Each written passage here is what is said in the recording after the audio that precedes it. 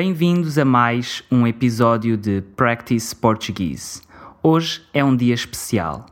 É o primeiro episódio Atualidades. Nestes episódios vamos partilhar com vocês as notícias mais comentadas da semana. Vão ser episódios mais dinâmicos, em que eu e o Joel participamos em simultâneo. Episódios onde tentaremos falar lentamente e, acima de tudo, vão ser episódios mais espontâneos, com menos edição, para que possamos lançá-los com maior frequência. Estão prontos? Eu estou pronto. Joel, estás pronto? Vamos começar o episódio de hoje falando de algumas das notícias que fizeram capa nos principais jornais. Qual é o primeiro? Uma das notícias que me chamou mais a atenção é uma notícia muito insólita. E o que é insólita? Bem, insólita significa estranha. Significa unusual em inglês. A notícia é sobre uma mulher que no dia 25 de dezembro foi mordida por um tubarão numa praia nas Canárias. Cristina Ojeda, de 38 anos, após ter sido mordida pelo tubarão, publicou as fotografias das marcas no seu braço através do Twitter. Pode ler-se: "Hoje tive um encontro cara a cara com um tubarão." Coisas que acontecem quando vais nadar nas Ilhas Canárias em dezembro. Na verdade, Cristina, uma médica natural de Madrid, conta ainda sobre o ataque, que apenas percebeu o quão sério tinha sido após sair da água e ver o sangue no braço. Confessa ainda, e passo a citar: "Houve quedas de bicicleta que me doeram mais." Embora este tipo de acidentes não seja frequente na ilha, a verdade é que as autoridades estão um pouco preocupadas que este acontecimento possa prejudicar o turismo. Portanto, um Natal um pouco diferente do teu, não é, Joel? Concordo completamente. O meu Natal foi muito melhor que o Natal dela. Imaginas-te a nadar e, de repente, ser mordido por um tubarão no braço? Sem morrer. Podemos dizer que foi uma prenda Do Pai Natal. A segunda notícia vem da tua terra, Joel, do Canadá.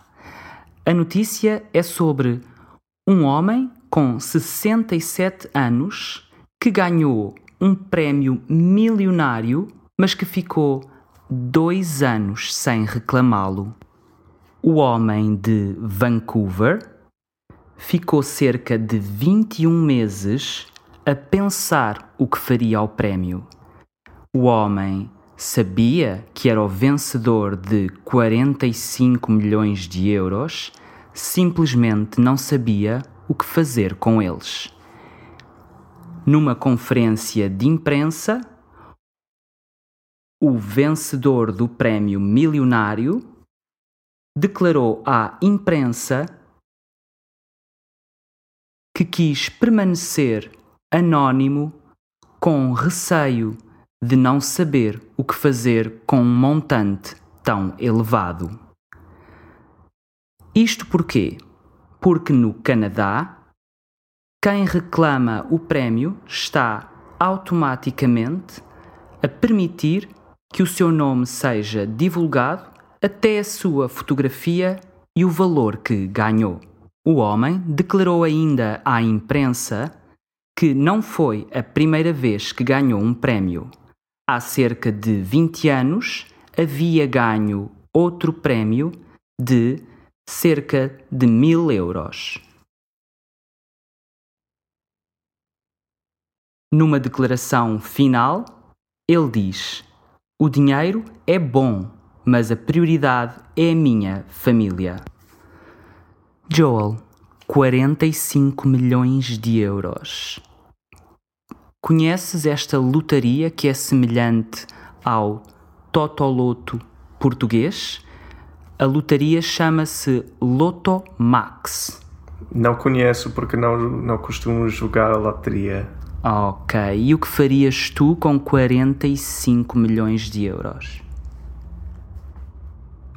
Eu lançava mais episódios de Practice Português. Com 45 milhões de euros, quantos episódios é que tu lançavas? Quanto eles quisessem. Ok, nada para ti? Que altruísta. Se calhar uma bateria nova. Não achas incrível que este homem tenha estado 2 anos, ou quase 2 anos, 21 meses, reunido com conselheiros, com advogados, provavelmente com contabilistas? Sim, e eu pensava que haveria um limite. Exato. De quanto tempo ele consegue esperar antes de clamar o prémio. Reclamar. Sim, eu tinha ido a correr buscar o prémio. Mas se calhar é a decisão correta, é primeiro calmamente pensar o que fazer com tanto dinheiro, falar com especialistas, porque afinal de contas este senhor era apenas um reformado com uma vida banal na sua casa. Ele vivia há 36 anos na mesma casa. Mas o artigo diz que eles são obrigados a aparecer no jornal com a sua fotografia. Eles não são obrigados, mas automaticamente revelas a tua identidade e o montante do prémio, que eu acho um pouco perigoso. Fogo. Vai ter ladrões a bater na sua porta. É incrível. Depois perguntaram-lhe ainda se ele iria continuar a jogar. Sabes o que ele respondeu? Diz que sim. Diz que comprou 2 bilhetes e, portanto, ainda falta um sorteio e que se ele ganhar, vai voltar, com certeza, mais rápido. Provavelmente vai ficar pobre daqui a 2 anos. Sim, eu sei, é verdade. É muito comum ficar-se pobre porque as pessoas não têm experiência em gerir dinheiro e começam a gastar, a consumir e, enfim, o dinheiro desaparece. Vamos à última notícia, um tema completamente diferente, artes, e a notícia é sobre o novo filme de Star Wars. Ai, que bom. O novo episódio de Star Wars rendeu cerca de 1.000 milhões de euros em apenas 12 dias. O episódio é o 7º da saga criada por George Lucas e o filme estreou-se já em todo o mundo, excepto na China, onde o filme será exibido apenas a 9 de janeiro. As receitas deste 7º episódio dividem-se em 2 partes iguais. Cerca de 500 milhões de dólares foram faturados na América do Norte e os restantes no resto do mundo. O Despertar da Força faz parte da série criada pelo famoso George Lucas e que se tornou num fenómeno entre gerações ao longo dos últimos 40 anos. Este é também o primeiro filme desde que a Disney comprou os estúdios George Lucas e todos os direitos da série. Essa compra rendeu aos estúdios Disney em 2013 cerca de 4.000 milhões de dólares. Joel, Star Wars. Só não conhece Star Wars quem viveu debaixo de uma pedra, certo? Certo. Isso é com Captain Spock e Captain Kirk e tal, não é? Não. Star Wars não é a mesma coisa que... Star Trek. Pois. Eu já sabia. Estava a brincar. Conheces algum personagem de Star Wars?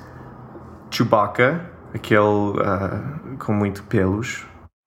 Sim, com muitos pelos. E R2-D2, R2-D2.